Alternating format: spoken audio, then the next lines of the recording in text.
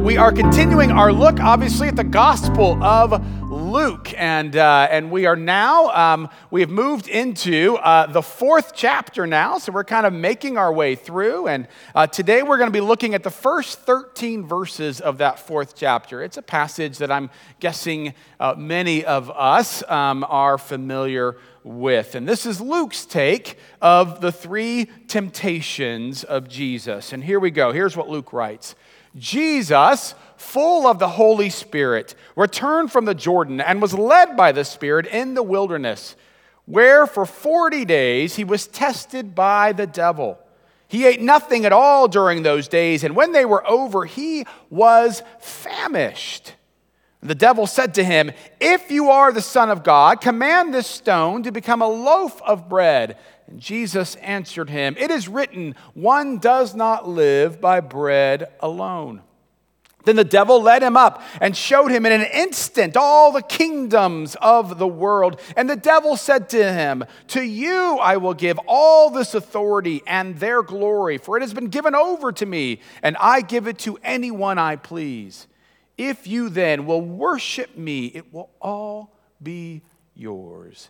Jesus answered him, "It is written, worship the Lord your God and serve only him."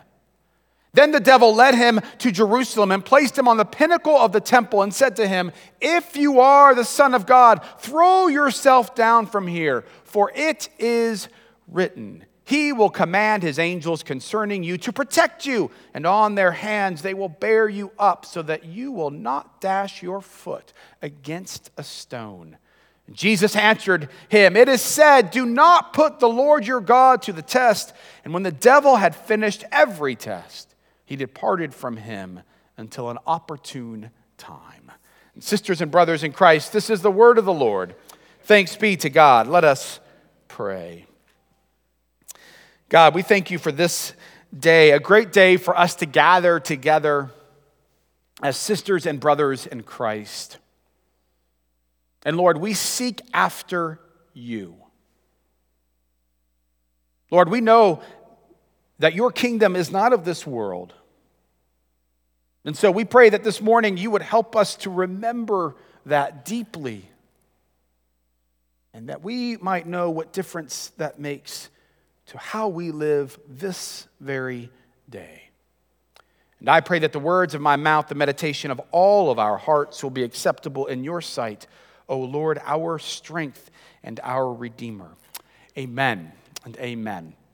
So again, one of the great things about slowly going through a book, through this gospel, is the simple fact that everything that we see really is in context, if you will. We know exactly what happened right before this scene. If you were here last week or if you watched online, you know the situation that last week, of course, was the baptism of Jesus. And we talked about the fact that when Jesus was baptized, how we heard the voice from his Father saying, "This is my Son with whom I am well pleased. This is my beloved Son whom I am proud of." And so we discussed the fact that at baptism, part of what the importance of baptism is this reality that your identity is found in God and God alone. That is the most important thing, is for you to know that you are a loved son and a loved daughter of God.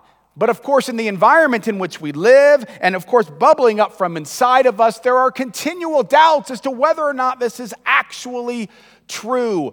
And with great frequency, whenever it is that we find that we have gone off track, the likelihood is, the reason why we have gone off track is because we have forgotten who we are as loved children of God. And you see, this is why this is important. We get this, right? You see the waters of baptism. You hear God the Father saying, "This is my beloved Son." And then what happens? Jesus goes into the wilderness. And do you know what you don't have a lot of in the wilderness? A lot of things, right? But one of those is water. Not a lot of water in the wilderness. And so one of those things that's supposed to be a reminder of who we are is all of a sudden dried up, if you will. And then, as one's biblical scholars now of the end of the third chapter, you remember that. And we bring that into this fourth chapter, and we hear, do we not, that 2 out of the 3 temptations, how they are begun. If you are the Son of God.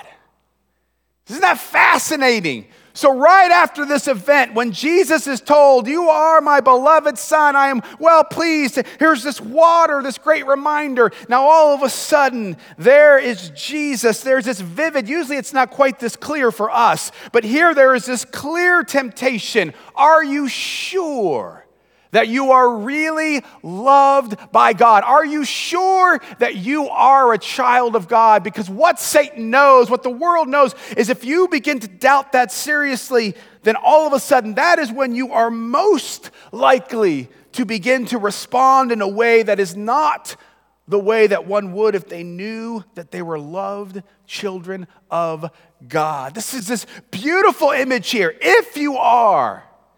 And then he begins to give them temptation after temptation after temptation. The very first temptation, of course, comes when Jesus is hungry. And you know this, if you've ever gone on a diet, you know when you're hungry, everything around you looks delicious, does it not? I mean, everything, right? You're pouring the food for the dog, and you're like, that kibble, it doesn't look horrible to me like it used to, right? I mean, all of a sudden, there's nobody, fine. I've wondered. And so all of these things, right? And everything looks like food. And when you're in the wilderness, you know what you have a lot of? Stones everywhere. And so when Jesus is looking around, that one stone, it sure looks like a loaf of bread. It could be a loaf of bread. I wish it was a loaf of bread. And Satan says, hey, if you really are a loved child of God, why don't you just turn all of those stones into bread? All of a sudden, you've got a bakery, and you know you can just kind of smell it, can't you? Of course, a part of the reason why this is an effective temptation is just the physical realm, right? Just because of the fact that Jesus is hungry. But when you begin to try to say, well, what are some of the deeper kind of understandings to this? And there's lots of different interpretations. I kind of like what Dale Bruner suggests, which is, he says, he's sowing again this doubt on whether or not you're loved. And so there's a couple different ways really that we can look at this. One of these is this: if you really are loved, would God let you really just be hungry? Would he want you to just be hungry?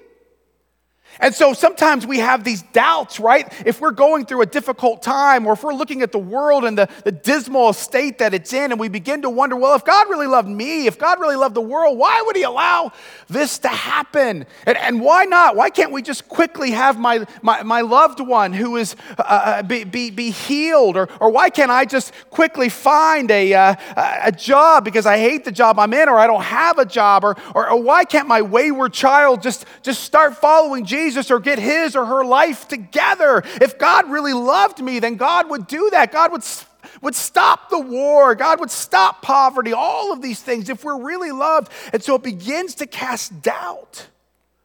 Or perhaps, Bruner says, maybe it's also the sense that if I was really a loved child of God, I wouldn't struggle like I struggle. I wouldn't be hungry like I'm hungry right now. I wouldn't have these failures, and I think I'm loved, but then I just keep failing. Surely there's no way I'm a loved child of God, but if I could do something really good and spectacular, then I would know that I'm a loved child of God, rather than simply resting on the reality of your baptism that was the key reminder that you are loved by God. And so there is this question, are we only going to trust? Is Jesus going to trust only what he sees and feels around him? Or is he going to trust that God is alive and real in his life, and that he is loved? And so Jesus said, man does not live by bread alone. And there's this clear sense of living by the spiritual bread of the Almighty, of the sense of trust in God. Second temptation, of course, Jesus or Satan kind of takes him up, you're told, and immediately he sees all of the kingdoms, and he says, look, all of this, you see it all, it could be yours. You would be in charge of everything if you would but worship me. Now, this is an incredibly tempting offer. And it's an offer rooted primarily in this fact that immediately, Jesus, you could have power. Immediately, everything that you're wanting to do, it could all be done. And you know what you won't have to do then?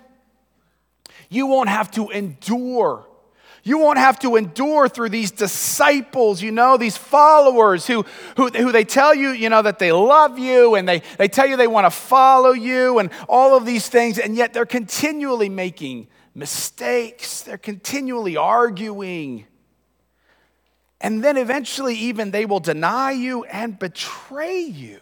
You don't have to do that. You can just be powerful. You don't have to deal with these crowds because you know Jesus. One moment they're going to be cheering you, and the next moment they're going to be deriding you, and they're going to say, crucify him. They're going to be doing all these things. You don't have to deal with any of those things. And you know what? You don't have to listen to people. You don't have to forgive anyone. You don't have to sacrifice. You don't have to suffer. You don't have to do any of those things. You can just have power to do all the good things you want to do without having to actually love. I love what Henry Nouwen says about this. He says that so often power can become a substitute for the hard task of love.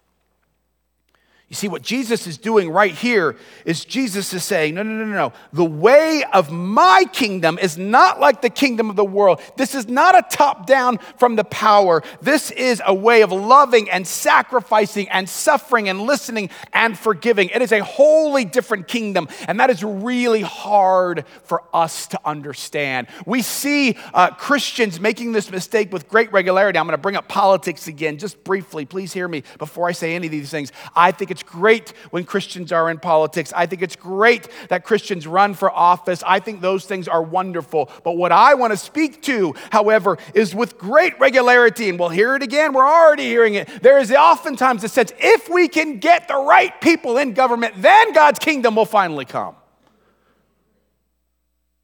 And that is a framing it in terms of power. The kingdom of God is going to come. I hate to tell you this, not when you elect the right people. It will come when we serve and love and forgive and are patient and doing all of this hard work. It would be much easier, would it not, to just be able to check a box and all of a sudden it's all done and we don't have to actually suffer? Who doesn't want that? I would vote for that person. But that person's Jesus. And the way of Jesus is different. Now, again, that doesn't mean that we shouldn't be in politics. Are we hearing this, or am I going to get the email? I'm saying it again on the recording. That way I'll just do a clip. There's the link. Now, the church also struggles with that just as a church. Let us be very clear. Right? The church does this when we say we want to emphasize or when we put our hopes in success over faithfulness. When we are more worried about the numbers than we are about relationships that are being made. When we are more concerned about the spectacular and the exciting than we are about being a people who are going in the long obedience in the same direction. The church is easily consumed, it seems to me, by the powerful, by the exciting. We have said this time and time again, but we have to continually be reminded of it because it is the way of our culture, and we are continually influenced by the way of our culture because we keep forgetting our baptisms. We will know that we are being about the kingdom of God, not when we hit a particular number in worship, but when every person who comes through the building knows that they are seen, knows that they are listened to, knows that they are loved. We will know that we are being a kingdom, the church of the kingdom of God, not whenever we are trending by any stretch of the imagination, but by when we are inviting our neighbors into our homes. And we are getting to know them, and we are extending grace to them, and we are reflecting Jesus to them. We will know that we are the church that is being built into the kingdom of God, very different than the kingdom of the world, not when we have the most exciting worship services or the most exciting kids program, but when we are willing to endure in a steady, stable, and plodding way one another, when we are caring for each other, when we are taking care and loving, just like we see in the church in Acts 2, in such a way that people around us in the community are beginning to notice that there's something different.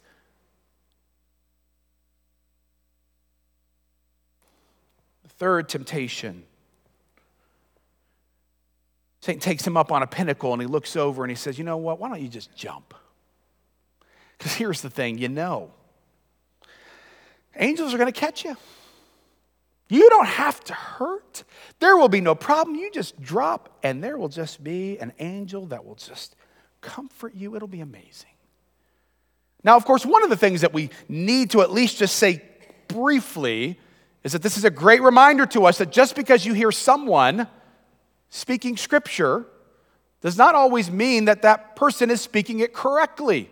It's always important to go back and to check it and to make sure, because there's a lot of scripture, there's a lot of cross-stitching out there that may not be really all that great.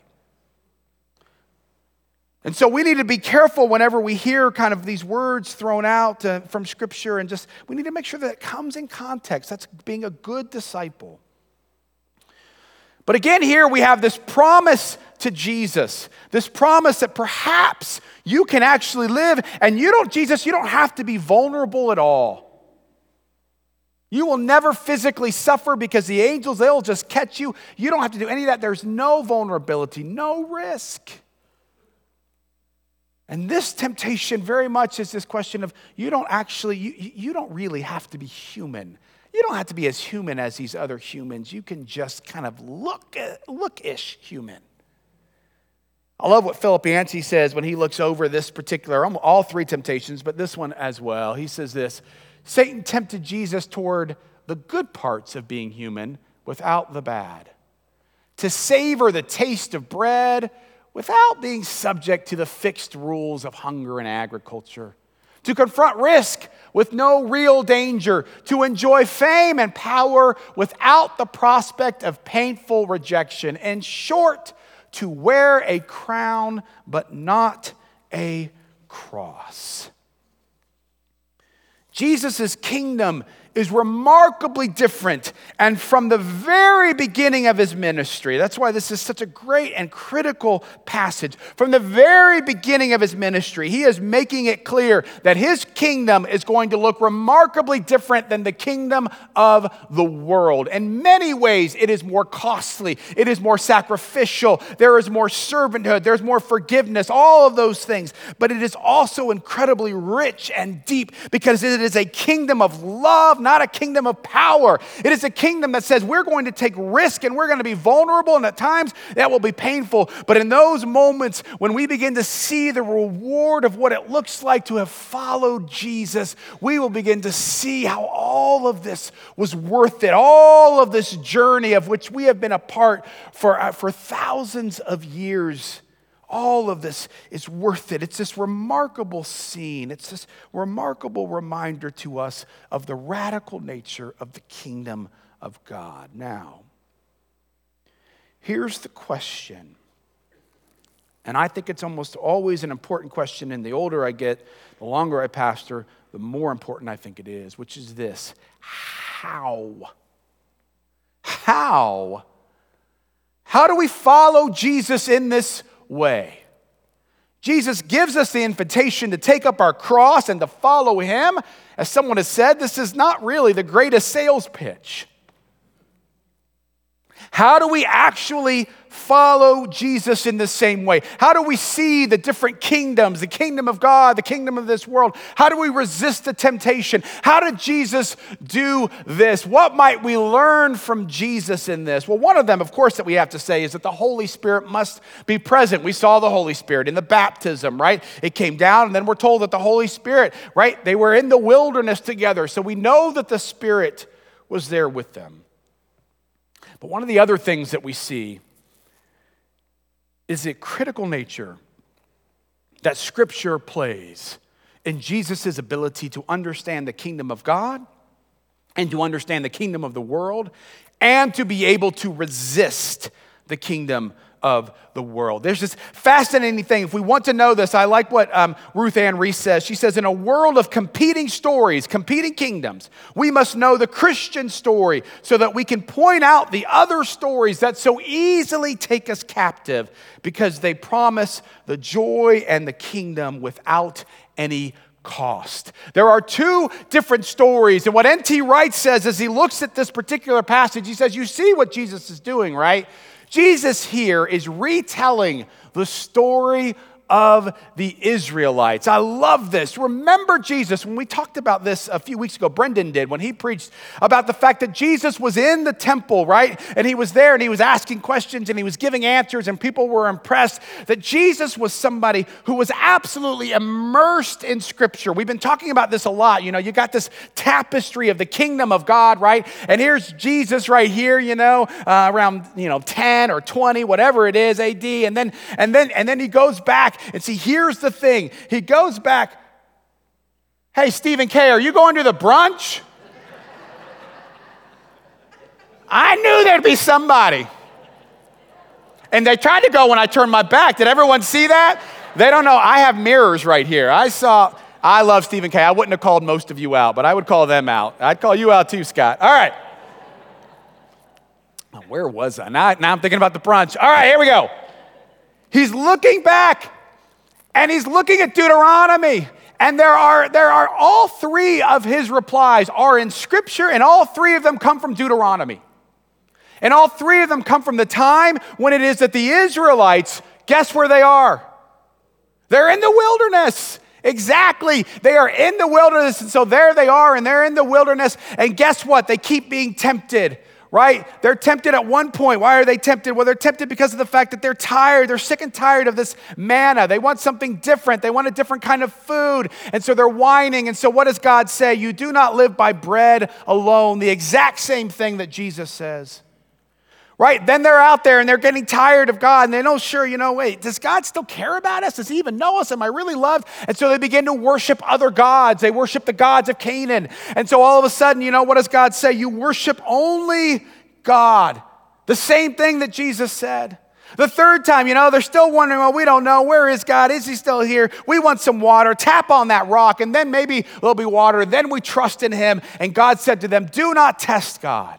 The exact same thing that Jesus said to Satan. Here's what I want you to see, that Jesus had been so immersed in this story. He had surrounded himself. It was a family that was they were going on pilgrimage every year to Jerusalem, as Brendan pointed out, and they were in Scripture. He knew the Scripture, and he was so immersed in it that when he went out into the kingdom of the world and then those temptations were coming, he had been so shaped and formed in a different way that all of a sudden he was able to see the two different kingdoms, and he was able to resist the kingdom of the world for the kingdom of God. This is why this is important. You see, I want to suggest that far too many of us, we have this tapestry. It's why I keep talking about it. We have this tapestry of God. We have Scripture. We have our worship services, and we want to just take something and we kind of pick it up, and then we walk, and then we just try to we try to use it in some way in our life, and we try to say, well, let's try this part, and we detach it by and large from who we are as a community, from worship, from Scripture,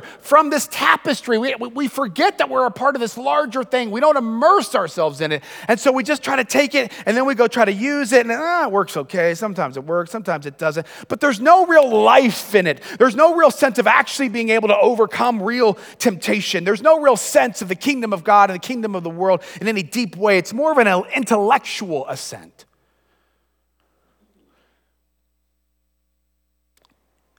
Here's what I mean. So many of you know that I have a hobby of learning German, right? And so I've been doing this off and on for years. and years. And most of the time, the vast majority of the time, has been here in America. And let's just, for the analogy's sake, the kingdom of America, okay? I'm not trying to say anything by that. I'm just saying the kingdom of America, okay? And so I've been trying to learn it from here, and you can do it online. Actually, there's a lot of great tools, and it's great. You can learn some grammar. You can learn, different words. You can kind of get it, but you don't really get it. And the problem is it's really hard to stay motivated by this, because you go out. Nobody else is. I mean, there's a few people speaking German, but not very often. And you're like, why am I doing this? Maybe Spanish would make sense, because you actually see Spanish. There's a lot of Spanish speakers around, but then you try. There's a reason why I've been off and on. I do it for a little while, and I don't do it for a year or two, and then I've forgotten everything, so I start all over. There's just not much life in it. It's fine. It's great. But it's not that great.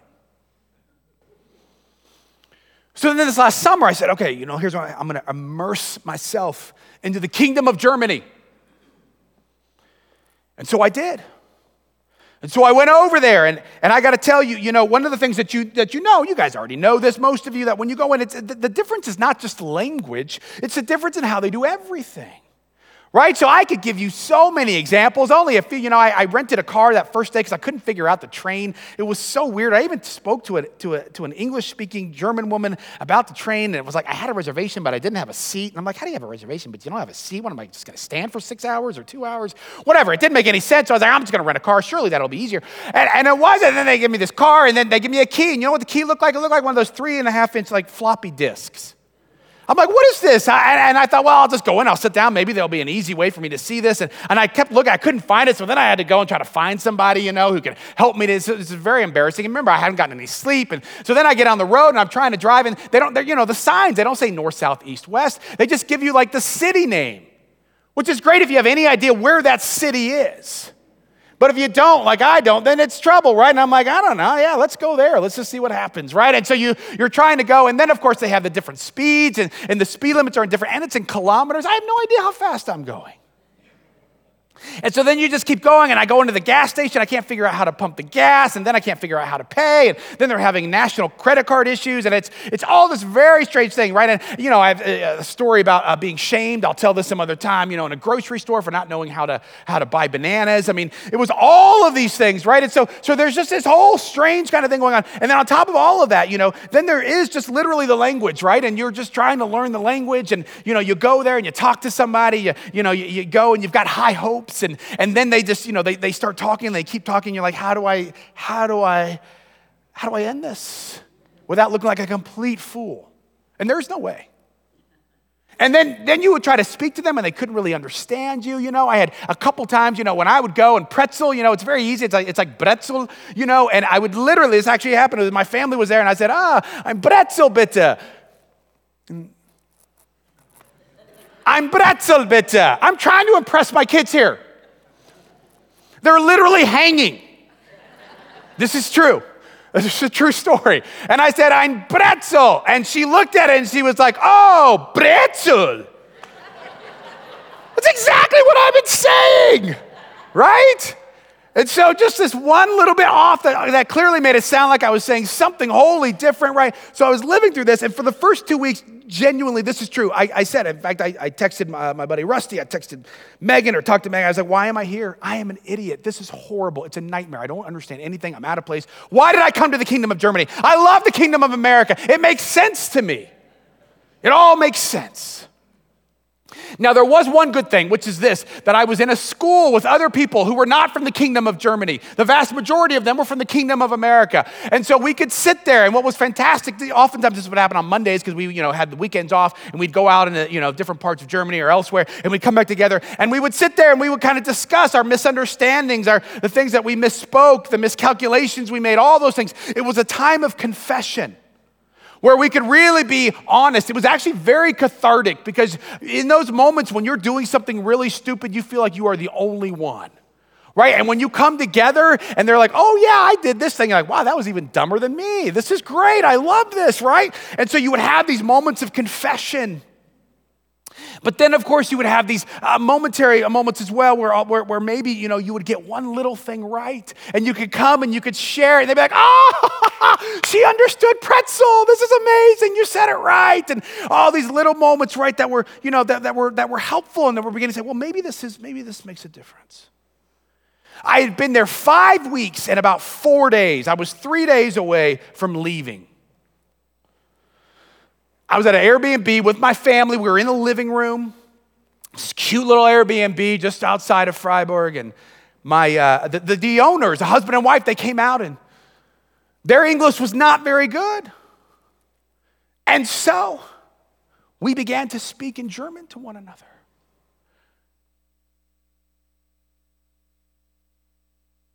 It was almost an out-of-body experience. I'm genuinely not kidding. Because as we sat there and we started having this conversation, now please hear me, I am certain I sounded like I was 6 years old to them. It was not overly impressive.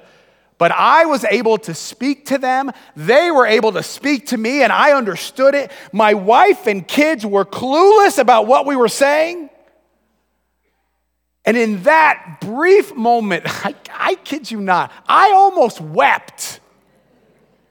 Because of the fact of all of the shame, all of the mistakes, all of the feeling dumb, all the ways of saying this is a waste of time, all of that. And for one brief moment, and what I would call a profanely sacred moment, I was given a glimpse into the kingdom of Germany. I had stepped out of the kingdom of America, and I was there, and they were impressed with my German, the only people who ever said they were impressed by it. And they said that, and it was incredible. And in that moment, all of it was worth it because I understood completely this whole other kingdom.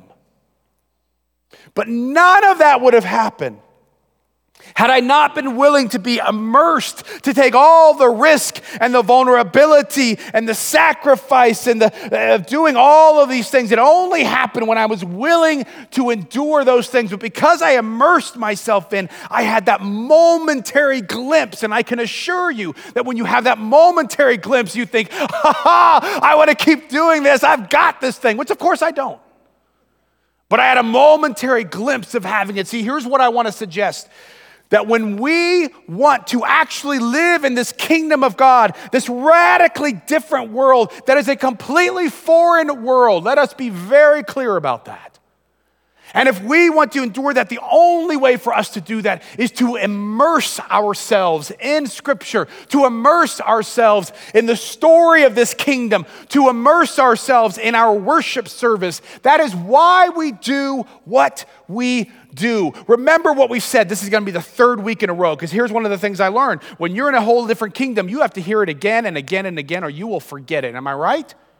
So here, for the third time, when we have a baptism, when we last week felt those waters as a remembrance of our baptism, what was that? So that when you go out, perhaps when you turn on the tap water, you will remember that you are a loved child of God. When you immerse yourself in the waters of baptism, then you go out and you remember it. But it doesn't always sound perfect, right? I mean, on Wednesday night, I have a home group I'm a part of, and I had hot tea, which meant I poured water, and we sat around in the group, and we had a question that alluded to whether or not, I forget the exact question, something like when you see water and pour water, do you think about the fact that you're a loved child of God? And I was holding the tea, and I said, no, I forgot. And so I had to be reminded again, this is what happens. But when you are immersed in baptism and in a worship experience, the more you immerse yourself, don't detach it. Then when you go out, you begin to experience. Let's think about communion. The bread and the cup. And we say this again and again. Remember that Jesus was reenacting the Israelites. We say it again and again. It's a remembrance. What's the Lord's Supper? What do we remember in that? What happened in Scripture? What do we call it? Breaking bread. The Last Supper, Jesus, it's fourfold. Jesus took bread, and after blessing it, he broke it and he gave it. He took it, he blessed it, he broke it, he gave it. We say it again and again and again. We take the cup and we pour the cup, and we want to be immersed in that. We want to be immersed in that. See, and why is that? Is it just so that we can come and detach ourselves? Oh, we're going to come live in the kingdom of God for just a moment, and then we're just going to go back to the kingdom of the world and not think about kingdom of God? No. Here's what Eugene Peterson says about communion. He says this. He says, we initiate the remembrance and proclamation of salvation at the Eucharistic table.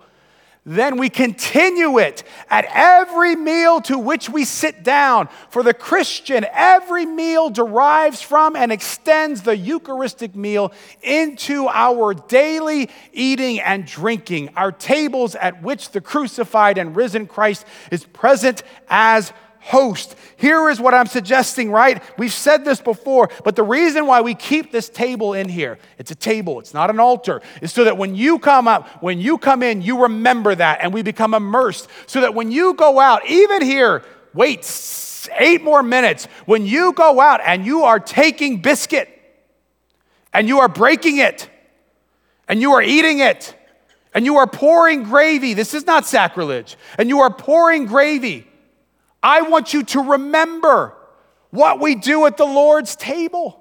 I want you to remember that the Lord is the host, so that when you go and you are there and you're meeting around, you're like, who knows where grace might all of a sudden just pop up. When you are at your home and you've invited people over, remember, we are taking and blessing and breaking and giving, and we are sharing it. This is these moments of grace and love where God may show up. Now, please, let me be clear. You may invite neighbors over, and it may be horrible. You don't always see it. You don't always experience it. But the more that you begin to frame it in the immersion of this partaking in communion, the more likely we are to begin to see holy moments of God's kingdom all of a sudden popping up, if even for just a brief moment. Or what about community? Let's remember, let's go right here where Jesus and his disciples, you remember this, his disciples, they're from different places. They have very different temperaments. They likely have very different political persuasion. You know, most folks think if you have a zealot and if you have a tax collector, these are two very different people.